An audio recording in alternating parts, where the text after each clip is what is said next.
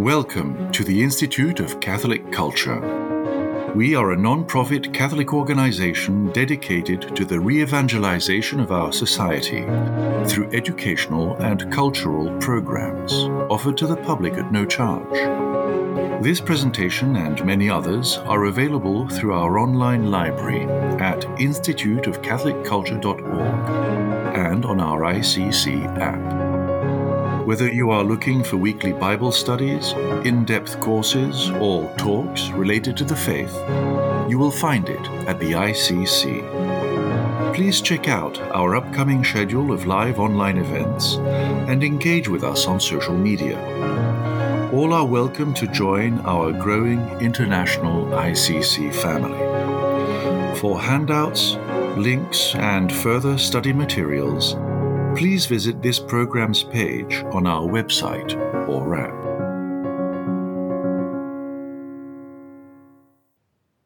Blessed is our God at all times, both now and ever, and unto ages of ages. Amen.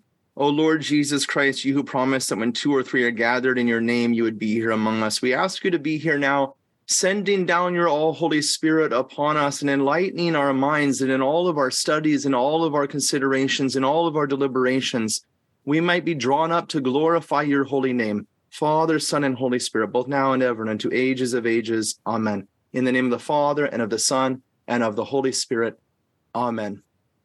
Thank you, Father. I'll introduce our speaker here. Now, of course, for most of you, he probably needs no introduction. I've been seeing in the chat flying in as a lot of you have been joining you. Doctor, I read your book on this, and I converted to the Catholic faith. Or, Doctor, I found your book on that, and I gave it to a friend, and it changed their life. So it's wonderful to be with you. But we'll do a formal introduction, of course, nonetheless, for those who maybe don't know much about you. Our speaker this evening is a convert to the Catholic Church from Reformed Protestantism. He earned a Bachelor of Arts degree from Calvin College, a Master of Arts, and a PhD from Fordham University, and it was followed by postdoctoral work at Yale University.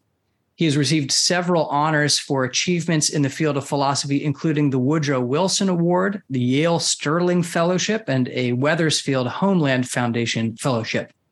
He's a professor of philosophy at Boston College, a regular contributor to several Christian publications, and the author of over 55 books. It's hard to keep track. They keep coming out. A sense of the breadth of his work can be had at glancing at some of those books with titles such as Socrates' Children, The 100 Greatest Philosophers, 40 Reasons I Am Catholic, Wisdom from the Psalms, Symbol or Substance, A Dialogue on the Eucharist, and How to Destroy Western Civilization and Other Ideas from the Cultural Abyss. It is a pleasure and a deep honor to welcome back to the Institute of Catholic Culture, Dr. Peter Kraft. Welcome, Doctor. Thank you very much. Such a blessing to have you with us. I'm going to talk about Pascal because I think that he is the most effective apologist in the history of philosophy for us moderns. Thus, I entitled my book, from which I will be reading and quoting a lot of Pascal, Christianity for Modern Pagans, Pascal's Pensées Edited, Outlined, and Explained. Pascal lived at the end of the pre-modern era and at the beginning of the modern era. And he's like an amphibian, half in the ocean and half on the land. He was a contemporary of Descartes, who is called the father of modern philosophy and often the father of the Enlightenment. And Descartes' essential project was to do everything by the scientific method, including philosophy. He formulated the scientific method in a way broad enough to include things like philosophy, and almost every major philosopher for the next 200 years followed Descartes' method, although not necessarily Descartes' conclusions, except one, Pascal. He's a dissenter. He's different. He's esoteric. He's unique. There's nobody quite like him until you get to Kierkegaard. And Kierkegaard is deeply influenced by Pascal. I would call Pascal the father of existentialism, because existentialism is the only modern theory of philosophy that's really interesting. Everything else, rationalism and empiricism and materialism and atheism and positivism and Marxism, they're dull. Whether they're true or false or not, they're dull. But Existentialism is interesting. Even the atheists like Nietzsche are at least interesting. And Pascal is interesting. My students find him fascinating.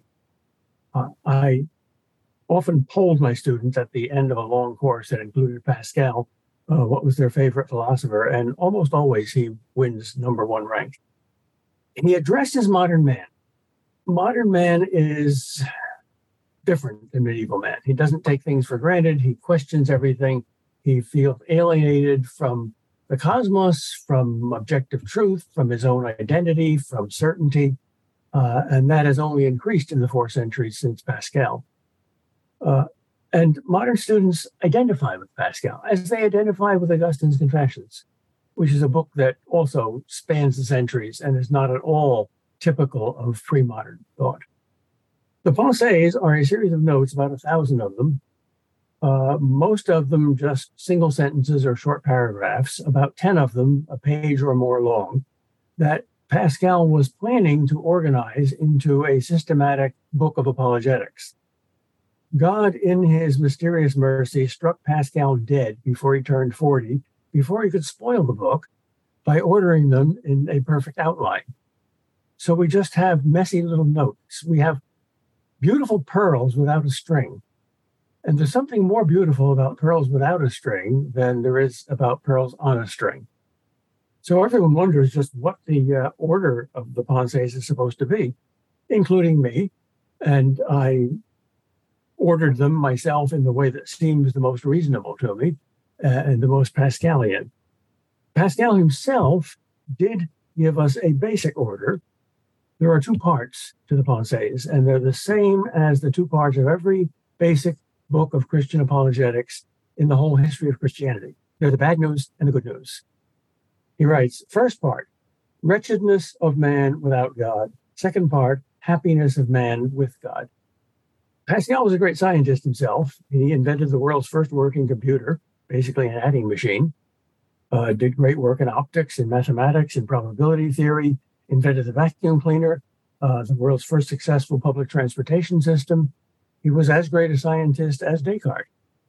But his attitude toward science, though respectful, was very different to Descartes. He didn't think it was going to give man wisdom or happiness or certainly salvation. Yet he uses the basic structure of the scientific method in the Pensées in the very broad sense that the scientific method is essentially gathering data, forming theories, and testing every theory or hypothesis by the data, and rejecting all theories that don't cover all the data. In that sense, Pascal is an empiricist. Empirical data, the data of experience, are the standard for judging ideas. And he formulates the data this way. There are 4 pieces of data which he claims nothing but Christianity adequately explains. Number 1, we desire truth. Number 2, we find in ourselves uncertainty. Number 3, we seek happiness. Number 4, we find in ourselves wretchedness and death. He goes on, we are incapable of not desiring truth and happiness, and we are incapable of either certainty or happiness. Now, what a fascinating koan puzzle that is. In Zen Buddhism, a koan puzzle is an unanswerable puzzle, which is meant to destroy ordinary thought and stimulate mystical thought. There is no answer to a koan. There is an answer to this, but Pascal argues that Christianity is the only adequate answer. Keep that in mind as we go through the details of his argument. Pascal had great respect for reason, yet he also had great respect for paradox, or apparent contradictions, or things that transcend ordinary reason, as did Augustine. And his fundamental paradox is that man is both great and wretched. He says man is neither an angel nor a beast. And unfortunately, anyone trying to act the angel acts the beast. He says, and many of these sayings you've probably heard before. Pascal, like Shakespeare, is eminently quotable. Man is only a reed, the weakest thing in nature, but he is a thinking reed. Imagine that. Little blade of grass that can think. There's no need for the whole universe to take up arms to crush him. A vapor, a drop of water is enough to kill him. But even if the universe were to crush him, man would still be nobler than his slayer because he knows that he is dying. And the advantage the universe has over him, and the universe knows nothing of this. Back in 1941, when C.S. Lewis had just become famous for the Screwtape Letters, Time magazine interviewed him. And the interviewer asked him, among others, this question. There is a rumor that Nazi Germany is going to get an atomic bomb which can destroy an entire city. If the rumor is true, and you saw that bomb dropping on London, and you had only 5 seconds to think before you realized that everything you loved and knew would be killed forever, what would your last thought be? And Lewis said instantly, I would stick my tongue out at that bomb and say, "Pooh, you're only a bomb. I'm an immortal soul." He got that paradox. Since what is noble in us is thought, Pascal says, it is not in space that I must seek my human dignity, but in thought. Through space, the universe swallows me up like a speck. Through thought, I grasp it. How tiny you are, how literally unimaginably tiny you are compared to the rest of the universe. Yet we're the only known thing in the entire universe that can think about the entire universe. Yes, we are wretched, but, says Pascal, man's greatness comes from knowing that he is wretched. And all these examples of wretchedness, which we're going to go into in a moment, prove his greatness, for it is the wretchedness of a great lord, of a dispossessed king. Imagine two tramps eating garbage. One is content, the other is discontent. The most likely explanation for the difference is that the contented one never knew anything other than garbage. The discontented one once had good food. Which do we resemble?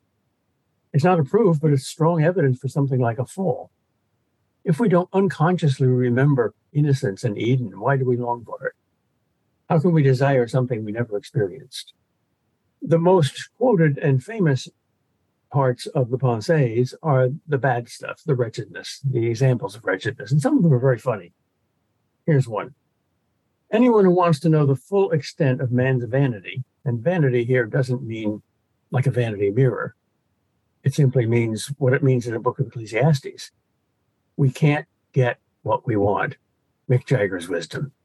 I can't get no satisfaction, which is the whole point of the Confessions, the restless heart. Anyone who wants to know the full extent of man's vanity has only to consider the causes and effects of love. The cause of love is a je ne sais quoi, and I know not what. Why do we fall in love? What psychologist has ever explained why Dante alone fell in love with Beatrice? Was an ordinary plain Jane? Nobody. And the effects of love are terrifying. It upsets the whole earth, princes, armies, the entire world. If Cleopatra's nose had been a quarter of an inch shorter, the whole face of the earth would have been different. Mark Antony would not have fallen in love with her. The Egyptian campaign would not have happened. And Caesar would probably not have transformed the Republic into an empire. Oliver Cromwell was about to ravage the whole of Christendom. He was a very popular dictator. But for a little grain of sand getting into his bladder, it killed him. One grain of sand changed history. Unfortunately, our moral reasons are also often tiny. Imagine, Pascal asks you, two combatants in a war. One says, "Why are you killing me? I am unarmed." And the reply, "Why, do you not live on the other side of the river?" "My friend, if you lived on my side, I would be a murderer. But since you live on the other side, I'm a brave man." And that is right. So justice is determined by where the river flows, where some rock centuries ago happened to divert the water. Pascal does believe in a natural law or an objective moral law of good and evil, but it is so difficult to know and so rarely obeyed that might and right don't get together. Here's what he says about might and right. As men could not make might obey right, which is the main point of the most popular book in the entire history of philosophy, namely Plato's Republic. Make political power obey philosophical wisdom. Thus the philosopher king. Can't be done. Plato himself tried it in Syracuse. It was a disaster.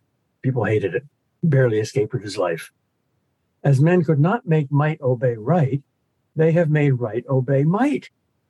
Mao Zedong is a good example. He said, justice comes out of the muzzle of a gun. As men could not fortify justice, they have justified force. The only other way to get those two things together. That's vanity. Life itself is vanity because a process, a narrative, like an argument, is determined by its ending. And the apparent ending of life is death. Death always wins. Here is Pascal's memorable description of death. Imagine a number of men in chains, all under sentence of death, some of whom are each day butchered in the sight of the others. Those remaining see their own condition in that of their fellows, and looking at each other with grief and despair, await their turn. This is an image of the human condition. That's us. Samuel Beckett, the atheistic but very funny existentialist in Waiting for Godot, summarizes the point this way. We give birth astride a grave. The baby pops from womb to tomb. Whether it takes 7 seconds or 70 years, that's the beginning and the end, apparently. Pascal notes the one doctrine that most non-Christians hate the most, and it's the one that Chesterton says is the most obvious just by reading the newspapers, namely original sin, the fact that our very nature is fallen and selfish, and that our conscience is always at war with our life and our actions and our natures. And that's our koan puzzle, because as Pascal says, we are born into an obviously unjust situation, or at least blaming God, but that injustice comes naturally to us. We are thus born into an obviously unjust situation. We're all selfish, we all play God, from which we cannot escape, but which we know we must escape. You absolutely have to be good, and you can't. That's very strange. How much can philosophical reason do? More than many people think, and less than some people think. He has a very balanced view of reason. First of all, the weakness of reason. Reason is not the psychologically strongest power in us. Freud is right there. Most reasoning is rationalizing. And passion is much stronger than reason. Yet neither one can kill the other. Pascal says about reason and passion, the internal war of reason versus the passions has made those who demanded peace split into two sects. Some wanted to renounce passions and become gods, like the Stoics. Others wanted to renounce reason and become brute beasts, like the materialists. But neither side has ever succeeded, for reason always remains to denounce the injustice of the passions and to disturb the peace of those who surrender to them. You can't kill your conscience. You can't rip up your moral motherboard. And the passions are always alive in those who want to renounce them. The saints are the clearest ones about that. They're sinners. There's always two halves. Like Augustine, he revels in paradox. On the one hand, on the other hand. Look how great we are. Look how wretched we are. Look how strong reason is. Look how weak reason is. It's even weaker than the imagination. Imagination, he says, is the dominant faculty in man. All the more deceptive for not being invariably deceptive, for if it were infallible, it would be an infallible criterion of error rather than truth. What power dispenses reputation, makes us respect and revere persons, works, laws, and the great? Faculty of imagination. Would you say that this magistrate of justice, whose venerable age commands respect, is ruled by pure sublime reason and judges things as they really are, without paying heed to the trivial? See him go to hear a sermon in a spirit of pious zeal, the soundness of his judgment strengthened by the ardor of his charity, ready to listen with exemplary respect. If, when the preacher appears, it turns out that nature has given him a squeaky voice and an odd face, and that his barber has shaved him badly, and he happens to be not too clean, then whatever great truths he may announce, I wager that our just senator will not be able to keep a straight face. Put the world's greatest philosopher on a plank that is as wide as need be. If there is a precipice below it, though his reason convinces him that he is perfectly safe, his imagination will prevail. This is one of the reasons why the decline of Christianity in the last few generations is dependent not so much on argument or science or even morality as on the imagination and the arts. We're fascinated by beauty. Pascal says we have an incapacity for proving anything with absolute certainty, which incapacity no amount of dogmatism can overcome. You think you know something certain? I have a little pin here. Let me touch your balloon with the pin and see what happens. We also have an idea of truth which no amount of skepticism can overcome. There's no such thing as a complete skeptic. A skeptic believes that skepticism is true. Well, then you believe in truth, and you're not a skeptic. So both dogmatism and skepticism fall. Another paradox, another unsolvable koan puzzle. One of the most frequently mentioned points of Pascal's meditation on human vanity and wretchedness is distinctively modern, and we find this in no other culture except our own Western, modern, and postmodern culture, namely our relationship to nature. We don't fit nature. We don't fit into the universe. We're naturally alienated from it. The fact that it is so big and we are so small didn't alienate pre-modern man. I remember teaching a class that contained a couple of Harvard students, and we read Boethius' Consolation of Philosophy, in which he quotes the astronomer everyone read in the Middle Ages who could read at all, namely Ptolemy, about the size of the universe. And he said it is unimaginably large, and the Earth is smaller than a pinprick compared with the entire universe. And these Harvard students says that can't be right. We were taught that this was only discovered in modern times, and that every ancient culture felt that the universe was quite small and cozy. And I replied, well, here's the data. Not true. Sorry. But that immense disproportion between our tininess and the universe's vastness did not cause alienation to Boethius or anyone in the Middle Ages. It does to the modern world. Why? And then when we look at how large we are compared with the microscopic, we find another disproportion. Pascal offers a little thought experiment, which I think a couple of science fiction writers have followed up on. Imagine each subatomic particle, which in Pascal's day was thought to be the atom, is not indeed literally an atom, which means not cuttable, but is cuttable into parts. In fact, is so cuttable into parts that it is an entire universe. And imagine our entire universe, big as it seems to us, is only an atom in another universe forever. We don't know that that's not true. We do know that we don't fit. There's no nice, definable place out there and a nice, definable place in here which fit. We're disproportionate. In time as well as space, we can't find a resting place. He says, we seem to be floating, drifting, uncertainly, blown to and fro. Wherever we think we have a fixed point to which we can cling and make fast, it shifts and leaves us behind. If we follow it, it eludes our grasp, slips away, and flees before us. Nothing stands still for us. That's typically modern.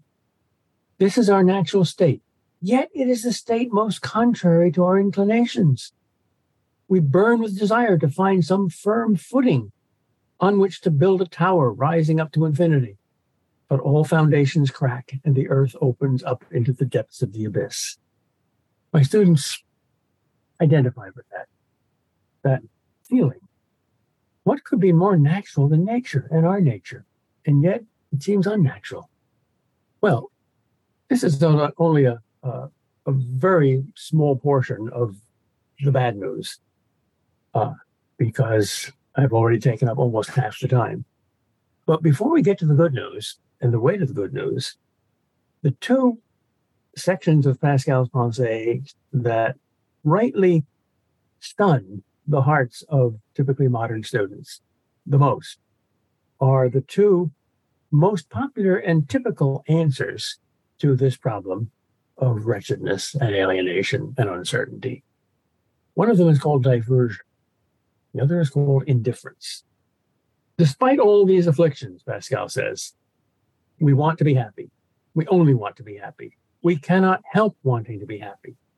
But how shall we go about it? The best thing would be to make ourselves immortal. But since we cannot do that, we have decided to stop ourselves from thinking about it. But you can't just stop yourself from thinking about it. You have to divert yourself with something else. If I say to you, I forbid you to think of a red dragon, what's your response? You're thinking of a red dragon. In the very act of shoving it out of your mind, you put it in your mind. So I have to say, think of a blue mastodon. Well, that might shove out the red dragon. Here is his most famous essay on diversion. And I designed a thought experiment for students to write an essay about, which always produces fascinating results. He starts this way.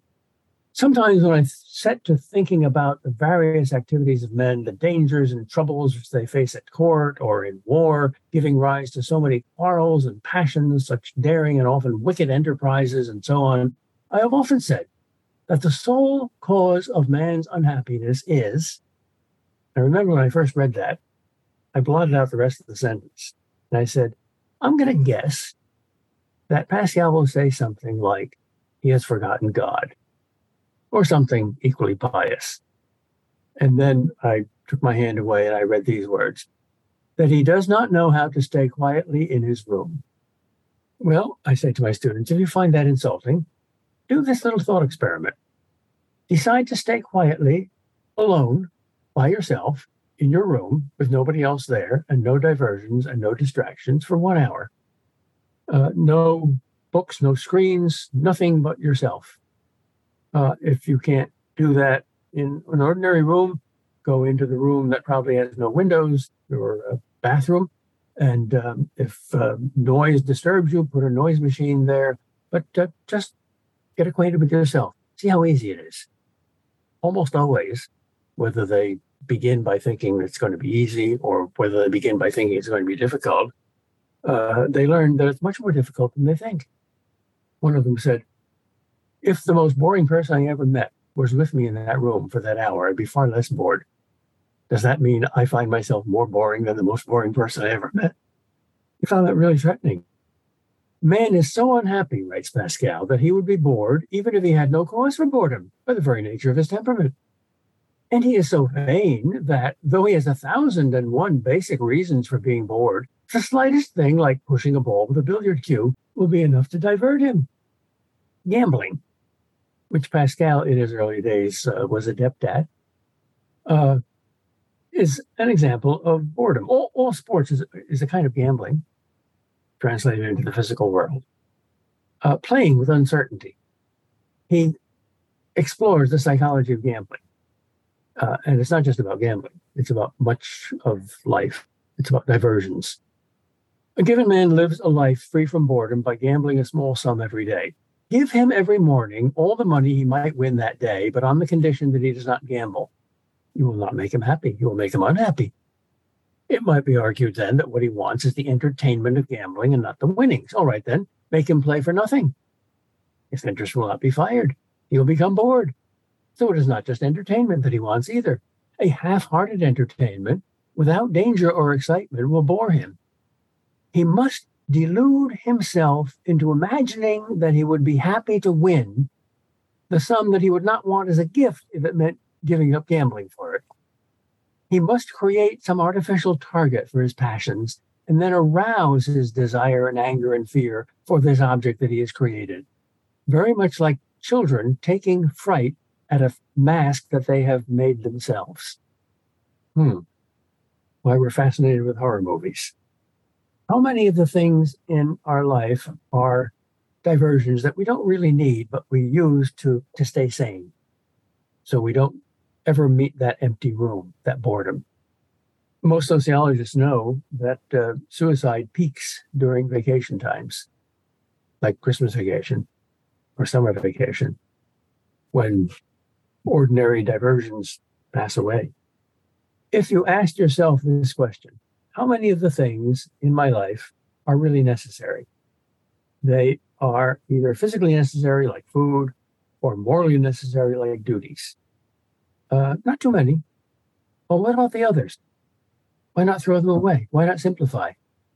Once in a while, a narrative, a whole book, centers around a single word.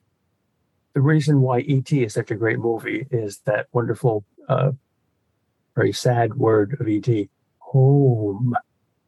And the word that I'm looking for here, I lost it. Look how vain. How vain philosophers are. They have a brilliant point, and the whole point of the joke is gone. Why? That's the mind. Pascal says flies are wiser than philosophers because a fly buzzing around a philosopher's ears will confuse him, but a philosopher buzzing around a fly's ears will not confuse it. Even worse than diversion is indifference. The immortality of the soul, whether it is true or false, says Pascal, is something of such great importance to us that one must have lost all feeling not to care about knowing the facts of the matter. All our actions and thoughts must follow such different paths according to whether there is any hope of life after death or not. And this is why, among those who are not convinced either way, I make an absolute distinction, not between those who believe and those who do not, but between those who strive with all their might to learn the truth and those who live without troubling themselves or thinking about it. I can feel nothing but compassion for those who sincerely lament their doubt, who, sparing no effort to escape from it, make this search their principal occupation. But as for those who spend their lives without thought for the final end of all of life, and who, solely because they do not find within themselves the light of conviction, neglect to look and to examine whether this opinion is one of those which people accept out of naivete, or one of those which, though mysterious in themselves, nevertheless have a solid foundation. As for them, I view them very differently. This negligence in a matter where their all is at stake fills me with irritation, not pity. It appalls me. It seems monstrous. I do not say this prompted by the pious zeal of spiritual devotion. I mean, on the contrary, that we ought to have this feeling from principles of human interest and self-esteem. Imagine someone arguing this way. I don't know who put me into this world. I do not know what I am myself. I do not know what it is in me which thinks what I am saying. I find myself attached to one little corner of this vast universe without knowing why I've been put here rather than elsewhere, or why the brief span of life allotted to me should be assigned to one moment rather than another of all the eternity which went before and all that which will come after. All I know is that I must someday die. But what I know least about is this very death, which I cannot evade. As I do not know whence I came, so I do not know whither I am going. All I know is that when I leave this world, I shall fall forever into either nothingness or into the hands of a God whom I have made my enemy. And I do not know which of these two states is to be my eternal lot. And my conclusion from this is that I shall pass my days without a thought of seeking what is to happen to me, so that I will go without fear or foresight to face so momentous an event and allow myself to be carried off limply to my death, uncertain of my future state for all eternity. Pascal comments, it is glorious for religion to have such unreasonable men as their enemies. Pascal says there's three kinds of people in the world. There are those who have sought God and have found him, and they are reasonable and happy. Reasonable because they've sought God, happy because they found him. Then there are those who have sought God and have not found him, and they are reasonable because they're seeking. They're not yet believers. They haven't found him, so they're unhappy. And then thirdly, those who are neither reasonable nor happy. Not reasonable because they haven't sought God, and not happy because they haven't found him. And they're not only unhappy, they're unreasonable. The difference between heaven and hell, says Pascal, is not between those who have found God and those who haven't. It's between those who have sought him and those who haven't. In other words, it's the heart which seeks, rather than the mind which finds, that determines our eternal salvation. An atheist who seeks God will find God saying, I said all who seek find. A theist who has never sought God will get the same message. This heart that Pascal talks about is famous because probably the single most quoted pensée is the heart has its reasons, which the reason does not know. And this is almost always misinterpreted as a justification of sentimentalism or reliance on feeling. It says exactly the opposite. The heart has reasons. The heart has an I in it. And we all know this when we turn from science to human relationships. The heart does not have an I when it examines inhuman things. You don't need to love a subatomic particle in order to understand it. You do need to love a human being in order to understand him. Who knows you best? You're a brilliant psychologist who sees you as a case study of one or another pathology, or your best friend who's not nearly so bright or educated, but who would give his life for you. The relation between the head and the heart is a double one. Obviously, the head should enlighten the heart, but unless the heart fuels the head, that's not going to happen. Pascal says, truth is so obscured nowadays, and lies are so well established, that unless we love the truth, we shall never find it. That's especially true in our day, which has a radical mistrust of all truth claims. Let's see, what am I looking for? Here it is. This principle explains why God hides. Here's one of the great mysteries of religion. Why doesn't God reveal himself more clearly? If you were God and you wanted the whole human race to know you and to love you and be saved, why not more miracles? Why didn't Jesus hang around for 2,000 years more? There wouldn't be too many atheists. Here is why God hides. Here is why we need the heart, not just the head, to find him. Wishing to appear openly to those who seek him with all their heart, and wishing to remain hidden from those who shun him with all their heart, God has qualified our knowledge of him by giving signs which can be understood by those who seek him and not by those who do not. Thus, there is enough light for those who desire the truth and enough darkness for those of the opposite disposition. So that what gets you to heaven is not passing a theology test or native intelligence. It's your love. St. John of the Cross famously said, in the evening of your life, you will be judged by love. If there were no obscurity, we would not feel our corruption. If there were no light, we would not hope for a cure. Thus, it is useful for us that God should be partly concealed and partly revealed, for it is equally dangerous for us to know God without knowing our own wretchedness, or to know our wretchedness without knowing God. When you wonder about why God does something, or why Jesus says something, the hard passages of the scripture, those are sometimes the most precious things.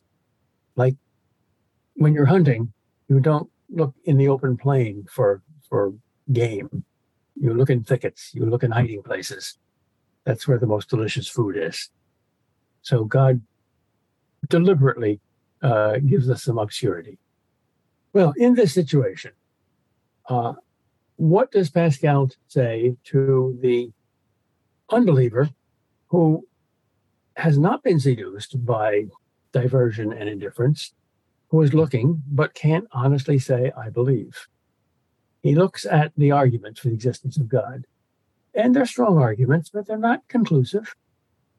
I myself think that Thomas Aquinas' 5 ways work, and there's nothing wrong with them. There's no fallacy in them. I've read a number of philosophers who think there are fallacies there, and I think I can answer them all. But I would not honestly risk my salvation on that. If God said to me, you can go to heaven if you can disprove every possible objection to every possible argument for the existence of God. Well, I think I can refute all the objections that I've heard of, all the arguments that I've heard of, but I wouldn't say, well, yes, I would do that. How arrogant. So what do you do? Well, Pascal has an answer that is paradoxically similar to a form of diversion, namely gambling. He had a conversion, which we'll talk about in a few minutes, that brought him into a much deeper relationship to Christ and to the church. And before that conversion, he was a great wagerer. So he uses his foolish lifestyle as an image of a reasonable thing. He argues that we have 2 things to stake, 2 amounts of cash or value. our head and our heart. The head seeks truth, the heart seeks happiness. All right? It's as if we're playing two games. One for the blue chips, one for the red chips. The blue chips symbolize the cool truth of the head, and the red chips symbolize the passion of the heart. That's very Augustinian, by the way. Medieval statues of Augustine always have a burning heart in one hand and an open book in the other hand. All right, suppose you look at the evidence in an unprejudiced way and you say, well, yes, there is strong argument for the existence of God, but they're not conclusive. There's also a strong argument against the existence of God. The problem of evil, the apparent disorder. If you were God, couldn't you make a better universe? Couldn't you run life a little better than you do?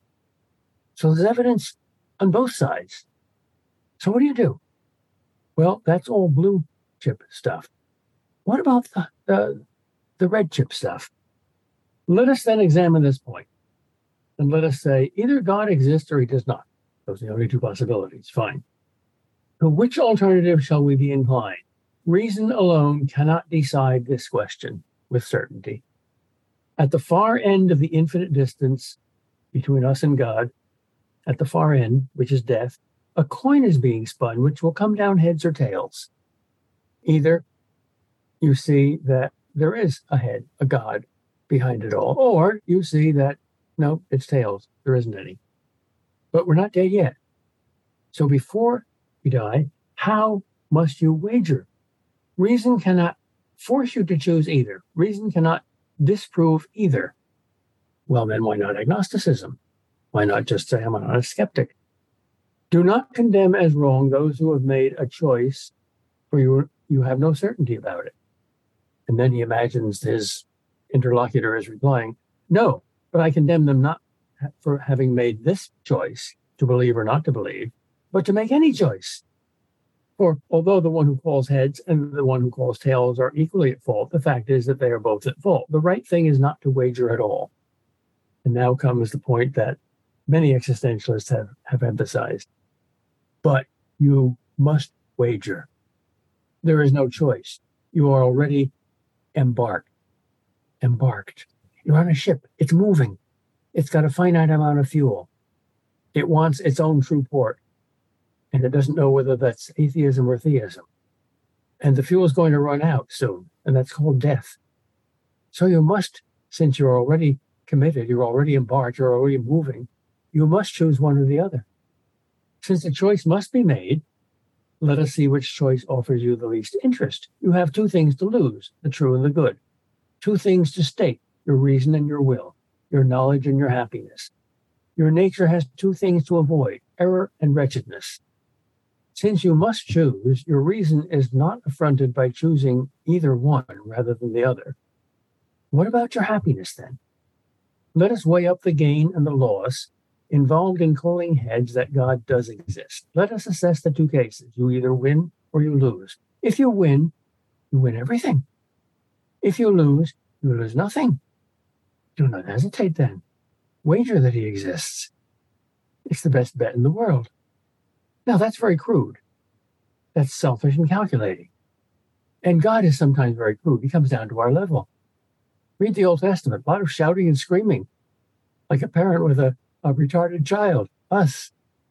Obviously, God is not going to be satisfied with the wager, but at the beginning, the fear of hell is a powerful scare tactic. It's very low. Jesus used it against the Pharisees. What harm can come to you from choosing this course of belief? You will be faithful, honest, humble, grateful, full of good works, a sincere, true friend. True, you will not enjoy some noxious pleasures and good living, but will you not have many others? I tell you that you will gain even in this life, and that every step you take forward along this road, you will see that your gain is so certain and your risk is so negligible that in the end you will have realized that you have wagered on something infinite for which you have paid almost nothing. Here are two lottery tickets. One is worth nothing. One is worth $10 million. Would you pay me $1 for the chance to pick one of the two blindfold? Of course. Pascal is very close to skepticism, but he says the wager is the most certain thought he's ever had. And then where do you go with the wager? It's not just a me and Jesus thing. He's a Catholic. you go to the church. He says a lot of things about the Catholic Church. He had a rather stormy relationship with the church.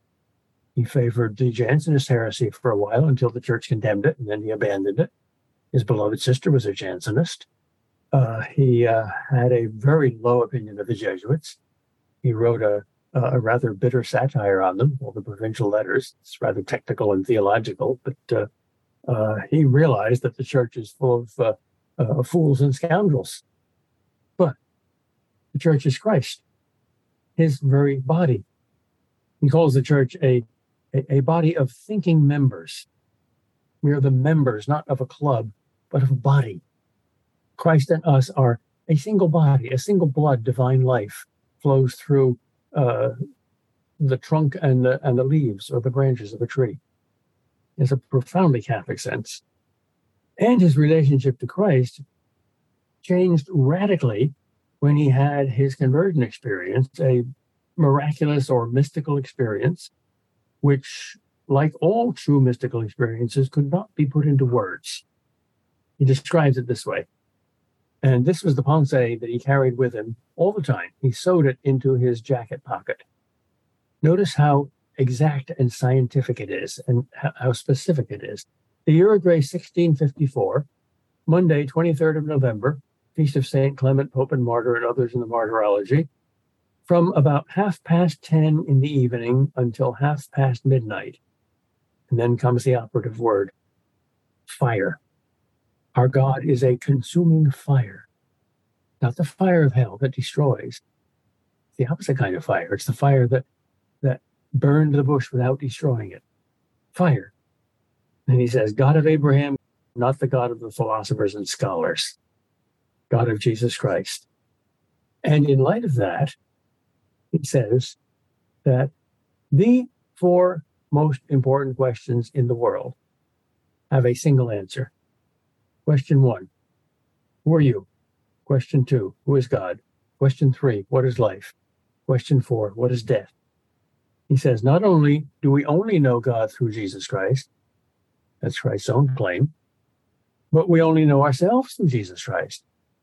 He alone is true man, perfect man, as well as perfect God.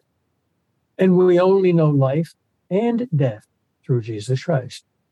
Apart from Jesus Christ, we cannot know the meaning of our life or of our death or of God or of ourselves. Pascal is a very sophisticated, very open, very complex, very semi-skeptical kind of person. Yet here is his absolute certainty and his absolute simplicity. Like Augustine, you know where his heart is. His head is everywhere, but his heart is somewhere. His heart is with Christ. And that's the whole meaning of life. And after reading the rest of the Pensées and admiring Pascal's vast array of paradoxes and arms stretched into both greatness and wretchedness and other paradoxes, you're amazed that it comes to this very simple, very concrete answer to all possible questions. He's finally found the center of everything. And even students who haven't found that center and who are skeptical of those who claim that center, I find, are much more sympathetic to Pascal's experiential or existential or heart-centered theology than they are to even good, merely philosophical arguments. Pascal says, yes, philosophy is worth a bit of trouble, about half an hour. Thomas Aquinas said about his own philosophy, which to my mind is the greatest human achievement in history, that it's all straw. Thomas Aquinas, straw. You know what straw was used for in the Middle Ages? To cover animal dung. It's a joke. Pascal, too, has a great sense of humor. And I guarantee that if you read the Pensées, you will laugh and weep, which are perhaps the 2 most precious things that an author can give you. All right, that's all I have to say, except now starts the really interesting part, the Q&A. The supper, the slings and arrows. Marvelous talk. Thank you, Doctor. It was so much to unpack with the Pensées. So a remarkable job that you did, getting the major themes through to us. I hope that you all appreciated this introduction to the Pensées and will take his advice to read them yourselves. I first read Pascal's Pensées in college, and I remember, Doctor, it was an experience of intellectual vertigo, something like that, a corrective to, I realized, thinking back about it, I had maybe more of an intellectual faith, and it was his barbs that made me realize, okay, wait a minute, it's not just all up in here. There's something else. The two writers that do that to me in addition to Pascal are Augustine and Dostoevsky. Yes, absolutely. Maybe one day we'll have you back to talk about both of those in turn. That would be lovely. Well, thank you from all of us. We'll move into Q&A here in just a minute. All right, let's start with this one from Kelly. This is a great question, Doctor. Would Pascal say that a refusal to make a choice, that is indifference, is it equal to choosing against God?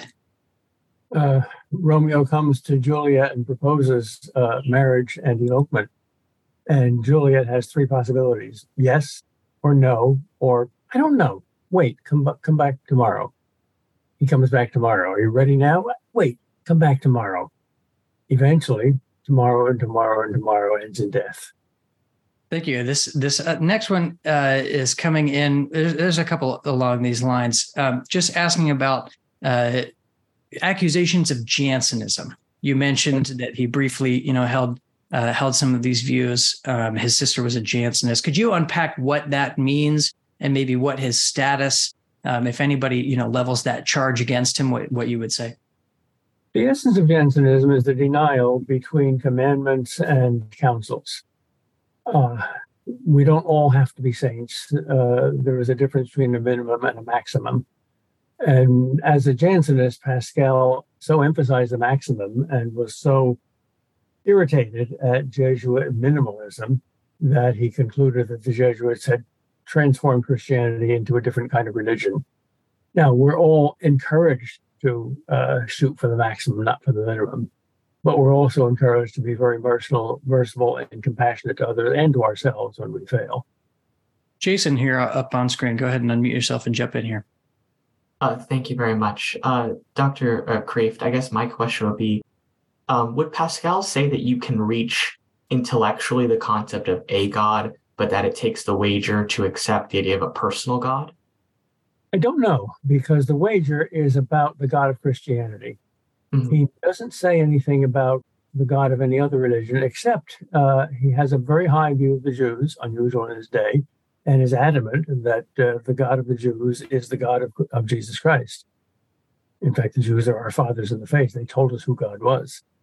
I don't know what he'd say about something like Hinduism. You can imagine it, but he doesn't give you that answer. His audience is not an audience of world religion scholars. It's an audience of Christians, ex-Christians, or anti-Christians. Doctor, a number of people also asking questions about the wager. It seems to maybe many moderns that it is somewhat obsolete or unconvincing. Could you talk a little bit more about maybe the follow-up to it, or maybe what it's not? What is it not trying to do? It is not a purely rational argument that has no element of faith or trust in it. When you wager something, you give up something. Here is $10. I'm putting it in the lottery. Maybe I'll win $1 million. You don't get that $10 back. When you put your money in the bank, it's something like the lottery, except that the bank promises that it'll give you back, but maybe not. Maybe a war will come. That's why the word that we use for a bank is a trust company. And the church is actually the first supernatural bank and trust company. I love it. Bob, kind of following up on questions about the wager. Bob asks, what is to be said about those who absolutely believe in the existence of God, but say they do not need religion, such as Catholicism, and maybe they pray on their own? What's the next step for somebody like that? Well, I think Pascal would say that the error that such a person is making is one of pride. I don't need organized religion. Organized religion is a crutch. I'm not a cripple. And Pascal would say, yes, you are. And Christ himself offers himself as our crutch. Thank you. Let's take another one on screen here. Christina, go ahead. Thank you for your talk. I've been questioned by many teenagers, either in my teaching classes or things like that, where they use the analogy of why would a good God put us in a video game and force us to play by the rules of the game? And, they use that video game analogy, and I have been incapable. How might Pascal, a lot of what he's saying seems to fit that kind of idea of being like smushed into something or something being imposed on you. I'm amazed at the question, because the impression I get from Pascal is exactly the opposite. It's not a neat system. It's not a game. It's terribly serious, and it's scary. It's discombobulating. The philosopher Robert Nozick, who was an agnostic, I believe, said we all have to face possibility that someday artificial intelligence will be so great that they can make an artificial world that is much better than this one. No downers, no boredom, no pain, no suffering, no fear. Somehow you can step into this machine or this genetic treatment, and you'll be happy forever. Would you do it? You won't live in the real world. You'll live in a video game, but it's a perfect video game. Would you rather know the truth and suffer, or would you rather avoid all your sufferings by turning your life into a video game? I think Pascal would love that. He would say, if you don't answer, give me the truth, you're not an honest person. And God demands honesty. Certainly, honest atheists will get to heaven much more quickly than dishonest theists. God is not only love, God is truth. So when you trash truth, you're trashing God, even though you don't believe in God. Dr. Tom writes in asking, writing, it sounds, especially at the end, that Pascal has a more limited view as to philosophy's utility for life. Mm-hmm. How much should we worry about studying philosophy as opposed to living life in the church through prayer and the sacraments? Well, even limited things are good things. Your right hand is very limited. Would you like somebody to cut it off? You don't need it. Philosophy is not theology, and theology is not sanctity, and sanctity is not yet heaven.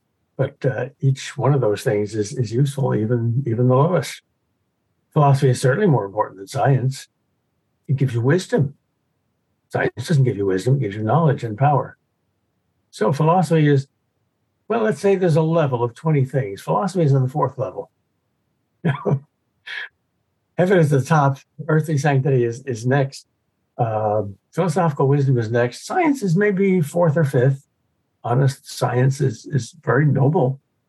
Search for truth about God's creation. But it's not as great as philosophy, and philosophy is not as great as theology. It limits itself to what can be proved by human reason. Theology doesn't. Thank you. That's great. That's fantastic. An ordering and a hierarchy of goods, but goods nonetheless. And video games are not in the top 10. Yeah, that's right. Doctor, Paula asks, again, going back to the wager, why couldn't you use Pascal's wager to prove any religion should be believed in? For example, that we should believe in a green monster just in case, for instance. Well, that's a good question. And Pascal doesn't answer that because he doesn't deal with other religions. But I think if Pascal, for instance, were a Muslim and dealing with Muslims, some of whom believed in Allah and some of them who didn't, he would use something very much like the wager. But then if the Muslim said, yeah, but this is other religion called Christianity, what would he do? Well, he might use the wager this way. In which of those two cases does it make the biggest difference? It would also say, where does the probable evidence lie? Here, if I'm at Boston College teaching and somebody says, I just read Pascal's wager, and he's arguing that since you don't know whether God exists or not, since that's the most important thing, leave everything and just stake everything on him. Well, if the most important person in your life is your wife, and your wife is at home now, and it might be true that the house is on fire, and if you left this class and sped to the house, you might save her life. It's not likely, but it's possible. Shouldn't you do that? What are you doing here at Boston College? Instinctively, you say, no, that's a misuse of the wager. That doesn't work that way. You can't calculate that way. You have to take into account reasonable possibilities. So crazy religions like worshiping an asteroid wouldn't come under the wager. And the religions that have lasted in the world and are influential in the world are certainly less than 12. There's Christianity, Judaism, Islam, Hinduism, Buddhism, Taoism, Confucianism, Jainism, Sikhism. That's about it. Excellent. Doctor, Tom asks, does Pascal include anything about miracles in his defense? Yes. How foolish not to believe in miracles. If God created the world, can't he do miracles? If he banged out the Big Bang, can't he bang out little bangs? He's rather impatient for those who just don't believe in miracles. Doctor, Walter asks Pascal says nothing stands still for us. What about Christ and our knowledge of God through the Word? Is he, implying that Catholic dogma is monolithic? No. He says, imagine you're on board ship and everything on that ship is moving, but your vision is limited to the ship, and you seem to be standing still on the ship with these other passengers, but the whole ship, humanity, keeps moving. And then you look and you see that the whole ship is moving and there's nothing certain. And then you see that there is something certain out there. There's land.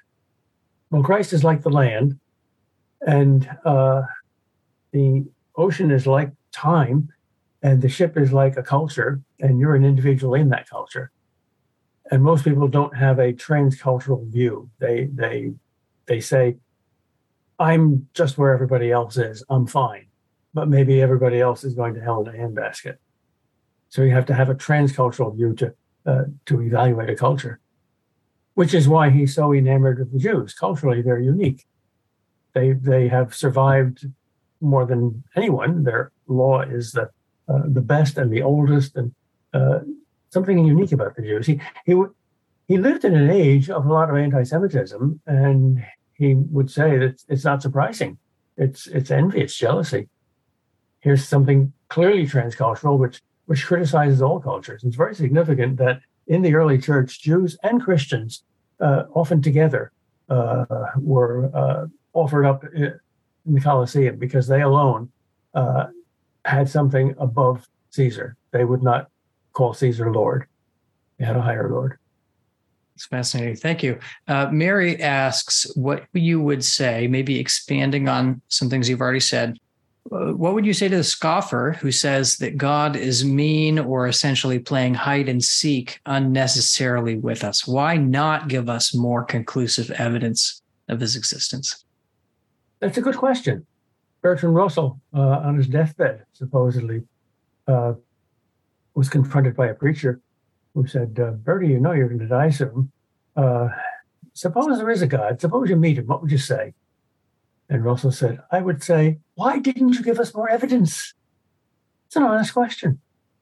C.S. Lewis wrote an entire novel about that. It's his best book, Till We Have Faces.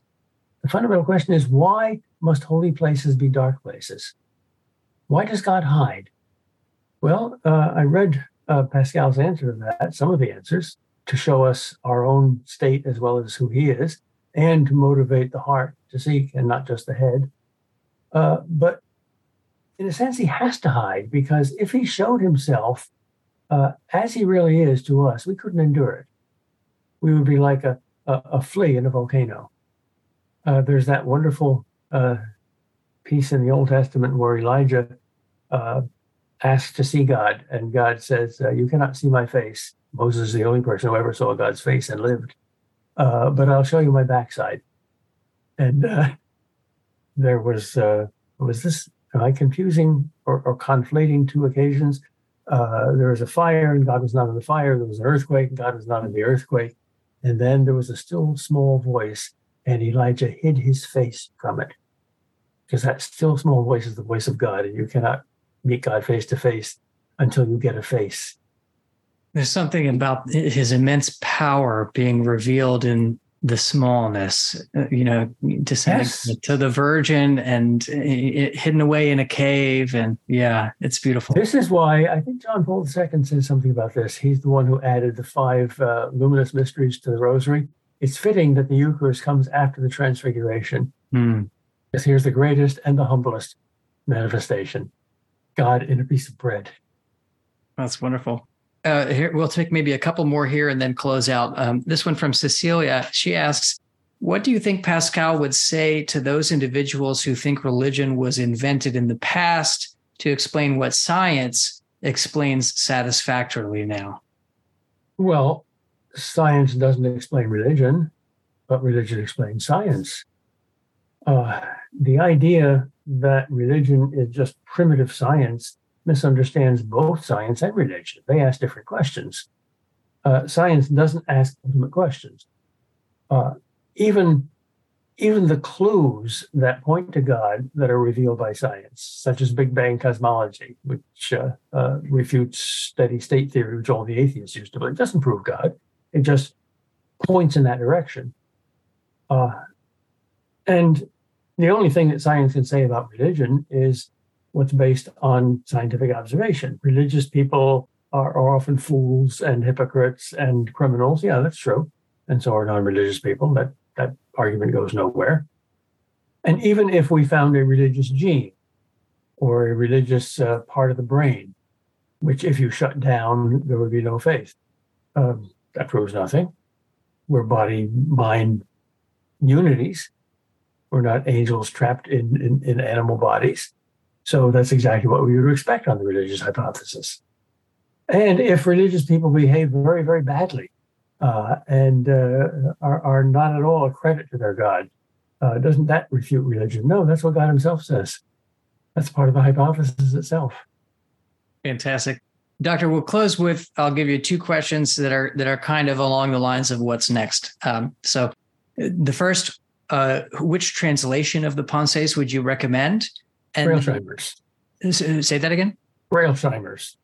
Excellent, Chris. That's right. Okay. I'll make sure that I get that and spell it out for all of you in the email tomorrow, and you can find that one.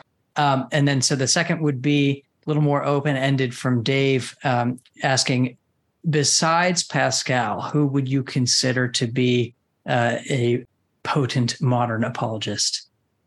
Kierkegaard, John Henry Newman, G.K. Chesterton, and C.S. Lewis. You've got your reading list right there. So fantastic. Thank you, Doctor.